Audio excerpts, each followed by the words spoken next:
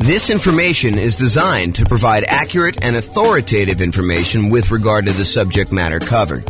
It is offered with the understanding that the presenters are not engaged in rendering legal, accounting, or other professional services. If legal advice or other expert advice is required, the services of a competent professional should be sought.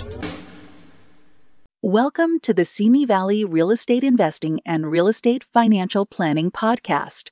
Learn all about investing in real estate in Simi Valley, California, with a combination of real estate financial planning and modeling with numbers specific to Simi Valley, plus syndicated, more generalized recordings of live and pre-recorded real estate investing classes, not all of them specific to Simi Valley. Be sure to stay tuned after the podcast for a message from our sponsors. Well, good morning and welcome, everyone. This is your host, James Orr, with a really cool class. This is a class about all of the nothing down financing options for real estate investors. A class I think many of you are looking forward to. Not everybody, but I think there's a bunch of people that are really interested in real estate investing and specifically interested in real estate investing where you can buy properties with nothing down. So that's what we're going to cover today. I will point out something that may not be obvious to new people, but is probably more obvious to people that have been investing for a while. And that is, if we're thinking about our current environment, I'm recording this March 29th, 2023, while our home prices have gone up a lot, very rapidly in the last few years. They're sort of stalling out a little bit, depending on which market you are. It's a little bit of a split personality market going on, depending on whether you're East Coast, West Coast. But in general, property prices are up a lot, and they're stalling out a little bit now. But also interest rates are up a lot, and rents are up, but not quite up enough to counteract the significant increase in price and the significant increase in interest rates. So cash flow is really challenging for a lot of folks in a lot of markets right now.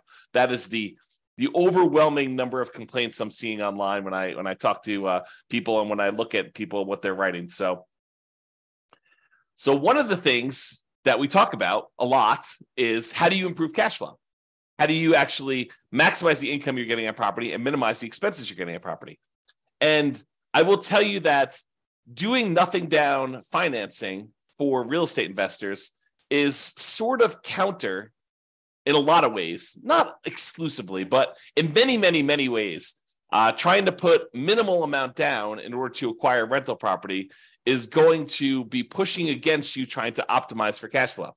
Now, that may or may not be problematic for you achieving whatever goal you're trying to achieve as a real estate investor, because depending on what you're trying to do by buying the rental property, it may be totally fine for you to be buying properties that have not amazing cash flow, as long as you're not putting much in the deal, as an example. Not necessarily that's the only way to do it. Or it may really hurt you if you're trying to do something else. So if you think about it from this perspective, and we go into a little bit more detail about this when we talk about setting your goals to be financially independent, but sometimes you're buying properties because you intend to have that particular property contribute to the cash flow you need in order to be considered financially independent. In order to be financially independent, a lot of times we need to have income coming in from all of our assets, whether that's real estate or stocks or bonds or whatever else you've got your money invested in, to have some safe withdrawal rate, plus all the kind of passive income stuff like pensions, annuities, and Social Security. The sum of all of those things, cash flow from properties, your invested assets times your safe withdrawal rate, and then all three of those passive income sources, all of those need to add up and combine in order to overcome your expenses. So if you're buying properties with the intention of the cash flow from them to actually help you become financially independent, then making sure that you have positive cash flow and as strong a positive cash flow as possible, kind of like the best bang for your buck, the money you put into the deal to get the best cash flow. Although maybe sometimes you're willing to de-risk by doing some things that aren't optimal from a return on investment standpoint, but they're optimal in a kind of like conservative, reduced risk safety standpoint. But a lot of times we'll take this money and we will go ahead and buy properties that are going to contribute to improving cash flow. Now, that's great if you're trying to do that particular strategy, if you're trying to use the properties in order to generate the cash flow. However, not everyone is doing that. And so it's important to realize what your goal is. Sometimes we're buying properties as like a rocket booster to kind of grow as an asset, not necessarily cash flow, but grow in value so that we can take the proceeds from that and then use that eventually to convert it to some type of income producing or pay off other properties that we have. So in other words, let's think of it this way.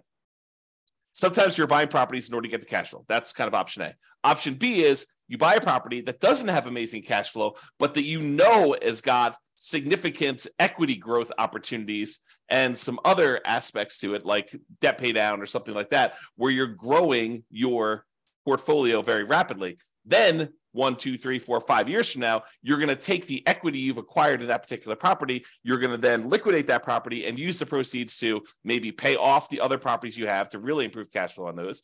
Or maybe you're going to take that and use it as a down payment to buy something that will cash flow a lot better at that point. Or maybe you're going to take that money and actually invest it in stocks or bonds or whatever it is and use your safe withdrawal rate in order to do that. Or maybe you're going to take the money and you're going to buy annuities to kind of de-risk in that way. So there are different options you do. And if you remember, although you may not have seen this before, although those that have will kind of remember. So when we think about the returns we're getting by buying real estate, a lot of times the return on equity actually goes down. It decreases over time so that the return you're getting really early on when you buy a deal is massive usually. And that's usually the highest you're getting. And then that return, if you hold it for 1, 2, 3, 4, 5 years, it actually starts to decline pretty rapidly and your return goes down. So sometimes we're taking properties that we're buying with these really high returns early on, then we're using those as kind of like rocket boosters in order to then pay off other properties. A really common version of this strategy is in the Creating Wealth book by Robert Allen. He talks about buying 2 properties a year for 20 years, and then at the end of that 20 years, taking half of the properties, selling them off, and using the proceeds to pay off the first 10 properties that you bought so that you then have 10 free and clear properties, but you had to buy 20 in order to get there. And if you're trying to do the strategy like that, then buying properties with nothing down can really help you get to that end goal.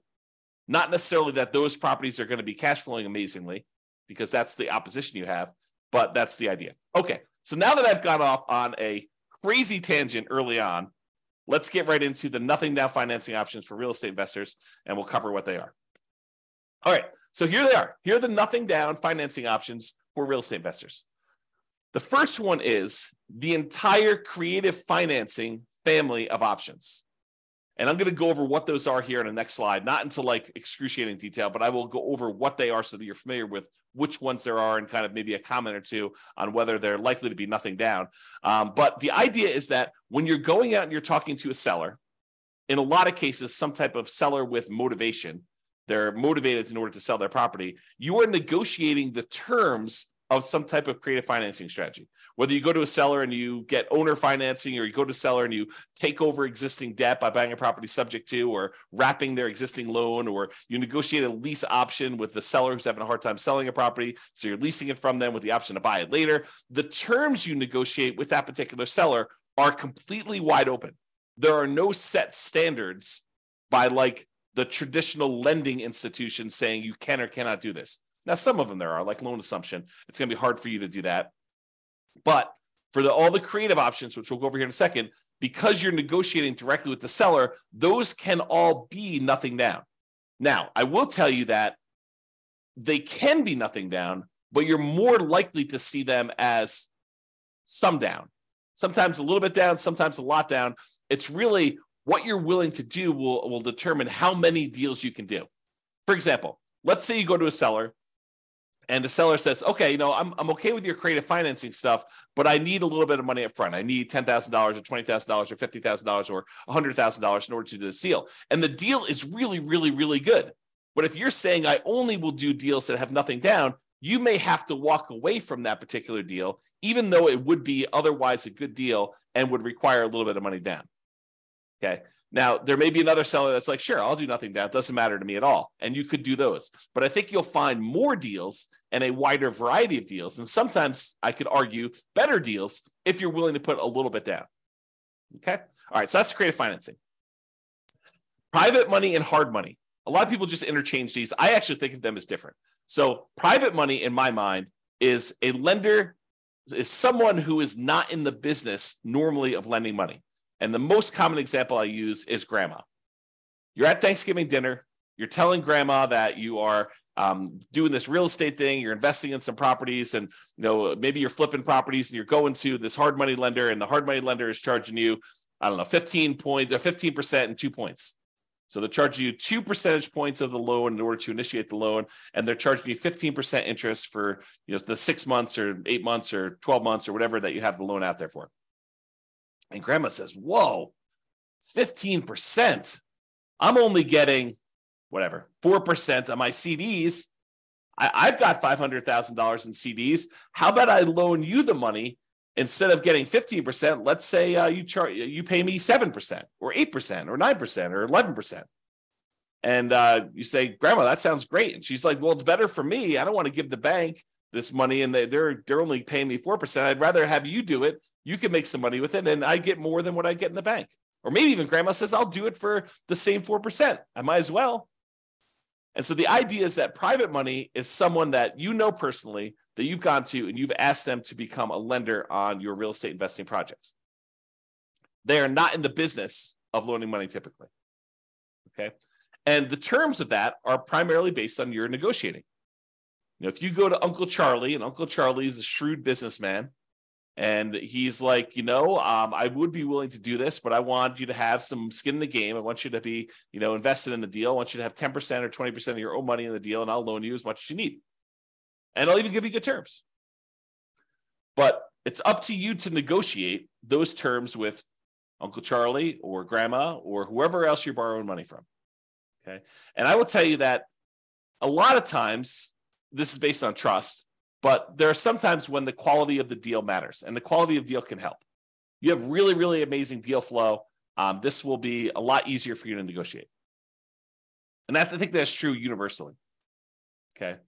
With all the people that you're negotiating directly with. All right, hard money. So hard money is money that is borrowed from someone who is in the business, or some company that is in the business of loaning money on deals.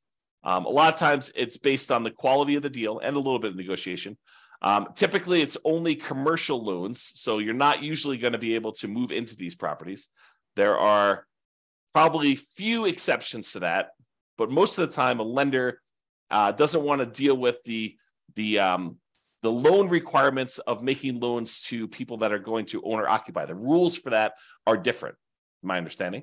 And so they do not want to make these loans to people who are going to own or occupy. They want to make them on someone who's going to buy a property, flip it, or buy it as a rental and do something like that. Okay. So typically commercial properties only, typically not good for house hackers or nomads that are trying to do this stuff. And hard money loans, they can be nothing down if you have a good enough deal, and you can go in there, and the rates on them tend to be a little bit higher. They also tend to charge some points, although not always, but it tends to be that way.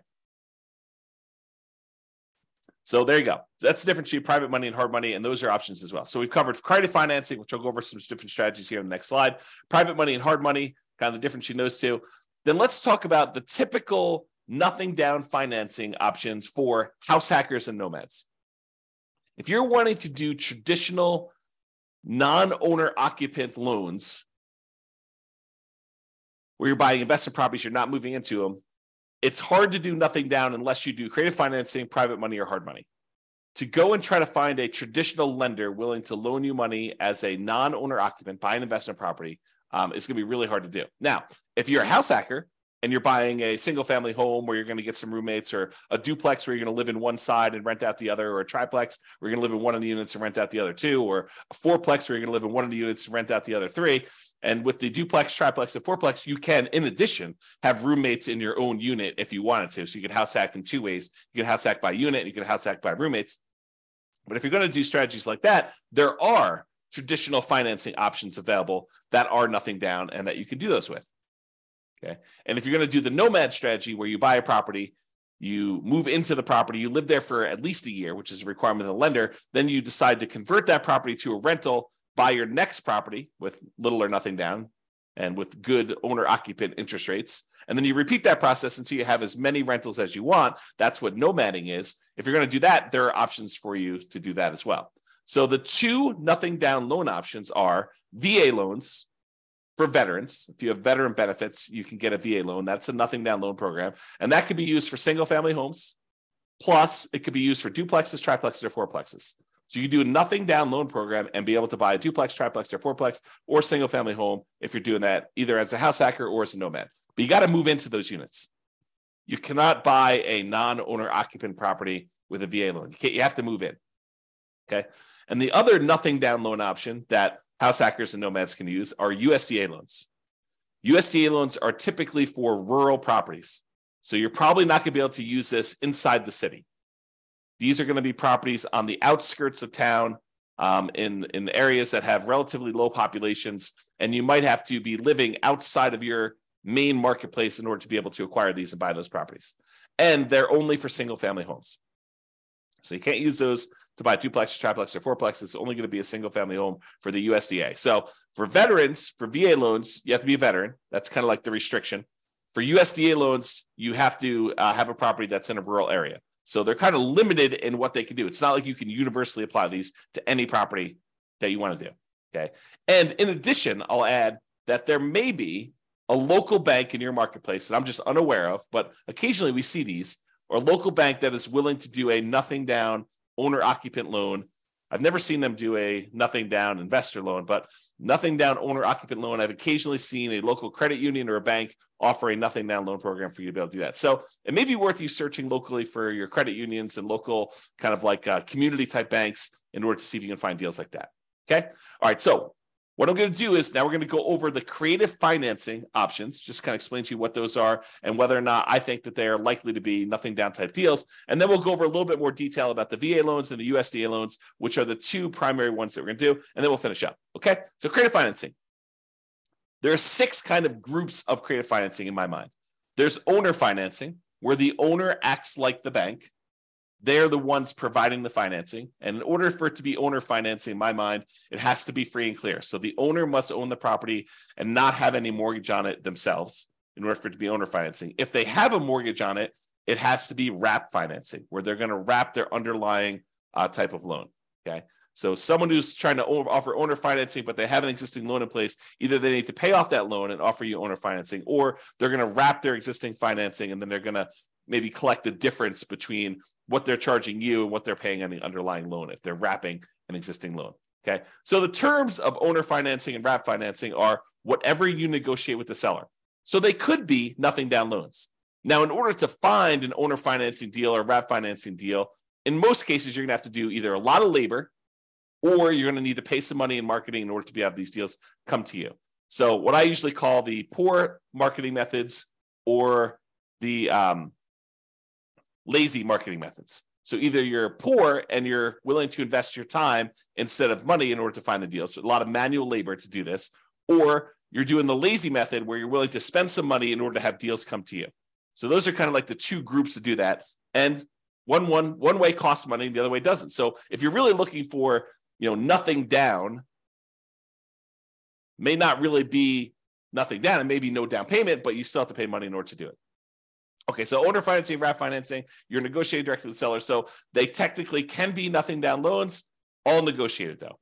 You're more likely, in my opinion, to find deals where you will put a little bit of money into these. The chance of them being nothing down is relatively small. It's not like, 90% of these are nothing down. That's not been my experience.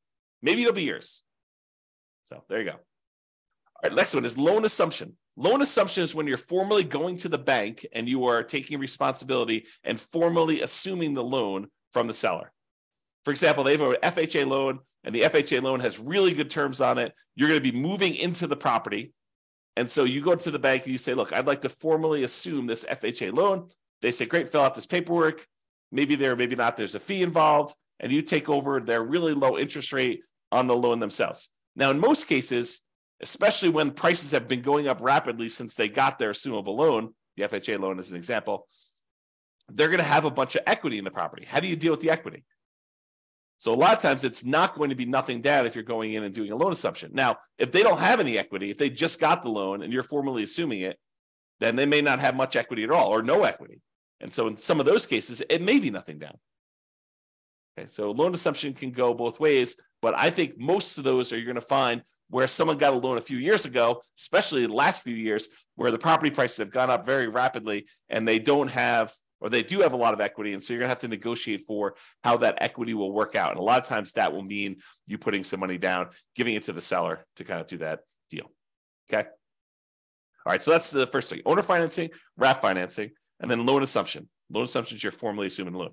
Then there's the whole rent to own, lease option, lease purchase family, where you're leasing the property for a period of time or renting the property for a period of time, either way you want to use it. And then you're actually either getting an option to buy the property or a purchase contract in order to purchase the property for ideally some pre-agreed upon price at some pre-agreed upon point in the future, or a period of time that you have the option to do so. Okay. And so those, they could be nothing down. You could go and negotiate and find a seller who's motivated, who's like, look, I can't afford my payments anymore. I will go ahead and step in and start making your payments for you on your particular loan or on your particular property. Maybe it's rent or lease. And the seller may say, yeah, I'm motivated enough. I will do that with nothing down. I think you're more likely to find people willing to do those with a little bit down, but you could probably find one with nothing down. Then you've got the whole agreement for deed, bond for deed, contract for deed, installment land contract, where you have a contract in place, an agreement in place, where if you make payments over a certain period of time, at the end of that, you get a deed on the property. And those could also be nothing down. Again, you're likely to find ones where you have to put a little bit of money down, but you can find those like that. And finally, subject to is where you are, the seller is agreeing to deed you the property, but they're leaving their loan in place, and you would go and usually make payments on that underlying loan. There are versions of this where you don't, but it's exceptional. It's unusual. So you go in there and you buy a property, and there's an existing loan on the property, and you're agreeing to make payments on that loan, and the seller is deeding you the property, which means you are now the owner, and you're doing that. And I think those, you can find those where you have nothing down situations as well, although I think you're likely to find some where, especially in our current marketplace, where they have some equity and they'd expect to see a little bit of money. Sometimes it's as little as moving costs, right? I need some money in order to put a security deposit and a down payment or some other kind of like get me moved to another part of the country. There's some type of incentive to help them out of the particular situation. So sometimes it's that size of down payment, but sometimes it's a lot more, and it's all negotiated. All right. So those are the creative financing, nothing down type strategies you've got there. Now let's talk about the VA loans and the U.S. Department of Agriculture loans. So both of these are Nomad approved. If you're trying to do the Nomad strategy, I like these loans for doing Nomad. In fact, VA is probably my favorite loan for doing Nomad, if you could, especially if you could find the duplex, triplex, or fourplex as one of your first properties to do. Okay, so both Nomad approved. For VA, you must have the VA benefits. For the U.S. Department of Agriculture, the rural property loan has to be a rural property, has to be outside city limits. And there is a eligibility map you can look at on the USDA.gov website. You type in the address of the property, and it will tell you if it's a USDA eligible property. The link is shown here. I'll put it in the show notes if I remember to do that. If I don't, go ahead and reach out to me, and I'll go ahead and edit retroactively. But you can go ahead and look at the eligibility map, or just search Google. I mean, you don't need to reach out to me. Yeah, by the time you search it in Google, you'll get a response faster than me. It's USDA eligibility map, and it'll just show you where the USDA property are eligible. So you take an address of a property you're looking at, whether that's some property that you found through marketing of your own, or if it's property listed in the MLS, you go look at the property there. And by the way, don't take real estate agents' words that it is a USDA eligible property. You should verify this yourself. Okay, it'll be verified when you do it, but better to know before you go under contract whether it's eligible for USDA, nothing down or not. Okay. All right. So there's eligibility map for you to determine that. VA doesn't apply. VA, you can do rural properties or properties in the city. It doesn't really matter. But you do need to have the VA benefits if you're doing the VA type of loan. So in both cases, 100% plus financing is available. It's 100% financing is available. With the USDA one, it's really financing, but you still have to pay the upfront, kind of PMI and stuff like that. With veterans, with the VA loan, the veterans loan, you can actually roll in your upfront funding fee, which makes it truly nothing down. So the VA loan is awesome. It's really, really good loan. A lot of times they have really good rates on them as well. Both of those are fixed rates. With the VA loan, there is no technical PMI. There's no monthly private mortgage insurance payment. However, With the VA loan, you do pay an upfront funding fee unless you qualify for an exception to it, but you do pay an upfront funding fee, and that funding fee kind of is like paying an upfront PMI payment. It's the guarantee fee that the Veterans Administration uses to kind of like insure or guarantee the loans. So everyone's paying in, and if the loan defaults, and that's the money that they use in order to make sure that the lenders are protected there. With U.S. Department of Agriculture, you will have PMI. There'll be a separate private mortgage insurance payment on those. In both cases, you must own or occupy the property. And with the USDA loan, my understanding is you cannot own any other properties. With the VA loan, you can own other properties.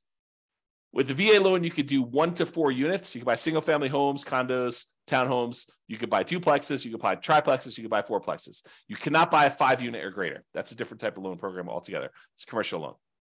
But for VA, 1 to 4 units work. For the U.S. Department of Agriculture, it is not multifamily properties, only single-family homes. And in addition to that, there are income restrictions on it. So for the USDA one, you need to have hit a sweet spot where you can't make too much, but you need to make enough to qualify to buy that house. So you need to kind of be in this narrow range for doing that. For the VA loan, my understanding is there's minimum restrictions, basically saying that you need to be able to qualify for your loan based on debt to income and stuff like that. But there's no maximum income that I'm aware of for the VA loan. Check with your lender. Your lender will tell you the actual rules. With VA loan, technically you can do more than one VA loan at a time. So it's based on your VA eligibility, like how much of that stuff you're using for their loan guarantee. So if you're buying more than one property, you may be able to use it more than once or use it partially. Talk to your lender about the details in that, but it is possible to have more than one VA loan. The appraisals on VA loans can be a little bit longer, and they can be a little bit stricter. I've seen some VA appraisers really nitpick for very tiny things that I think would easily pass at least a conventional loan. For as one example, one of the VA loans that a client of mine did, there was a flight of 3 stairs or 4 stairs going down to a sunken area on the property, and the 3 or 4 steps did not have a handrail, and the VA appraisal required that there be a handrail, which I thought was a little bit nitpicky, but just be prepared for that mentally. You can get up to 4% maximum seller concession, so you can get a seller to contribute some money to help you get your VA loan. With the U.S. Department of Agriculture, I believe it's a 6% maximum seller concessions, and you'll want to verify all this detail with your lender when you're getting these loans here. And then there's a whole bunch of information on funding fees, which I'm not going to go into a ton of detail. If you're going to get a VA loan, though, you really should go talk to your lender or look up the VA funding fees on the next slide. The VA funding fee is that kind of upfront PMI payment, which helps the VA guarantee loans to do that. So just be aware. So those are really the differences between the U.S. Department of Agriculture and the VA loans. Oh, I was going to mention, don't trust the real estate agents for telling you which properties are USDA approved, because sometimes they just assume it's out in the country, so that's USDA approved, and they don't really know. They didn't go and check on the map. There are a lot of really great agents out there who will go check and verify and do that for you. And then there are a handful of agents who will not. They don't know what they're doing. They don't know to even look this stuff up. And so you should do it as a double check. Okay. So this is some information about the VA funding fees, but go read it on your own. I'm not going to cover in detail what it is, but there are kind of the amounts of the loans, if you've done it once or more, or how many times you've done it. And there's a whole bunch of different stuff in there about the types of loans and whether you're doing different things with it. So in conclusion, there are several nothing down options, ranging from all the creative financing family of stuff, owner financing, lease option, subject to wrap financing, all those different things there, to private and hard money loans. And all of those options are typical for doing non-owner occupant financing. So a lot of the creative financing stuff, it doesn't require you to be an owner occupant, with the notable exception of probably the loan assumption, which may require that you own or occupy the property. But a lot of the other ones will not require that, or it's negotiated. But do private money loans or hard money loans, you could definitely do non-owner occupant loans with those and buy investment property, in other words, by doing those.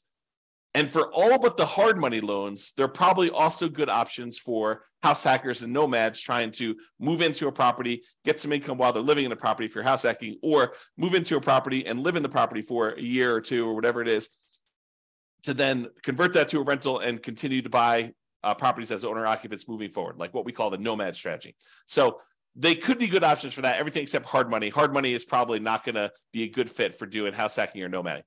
Now, there may also be local no down payment options as well from like local banks or credit unions or community banks and stuff like that. So just be aware that those are the primary options. The two mainstream nothing down programs for traditional financing are the VA loan and the USDA loan. And these tend to be really good ones for house hackers and nomads. In particular, if you are a veteran, thank you for your service. And also, those are amazing loan products for you to be able to get, especially for starting out. A lot of times, I will recommend to nomads, if you can get a VA loan and buy a duplex, triplex, or fourplex as your first property, that's amazing. Now, if it's going to take you 2 years to find a property where that would work for you and you can get the loan and be able to qualify for the property and be able to actually close on it, it may be better for you to buy a different property first. But if you could buy one because your marketplace has a bunch of duplex, triplex, and fourplexes kind of sitting around there, our local marketplace where I live do not. So it's really, really hard to find these. In a lot of cases, it would be better for you to get started and not wait for your VA benefits to be able to do those. Just go buy a single family home if that works for you. But if you can do it, it's really, really good if you could buy a duplex, triplex, and fourplex first with a VA loan. So that's all I got for you. Hope you enjoyed this class on nothing down options for real estate investors. This has been James Orr. Hope you have a great day.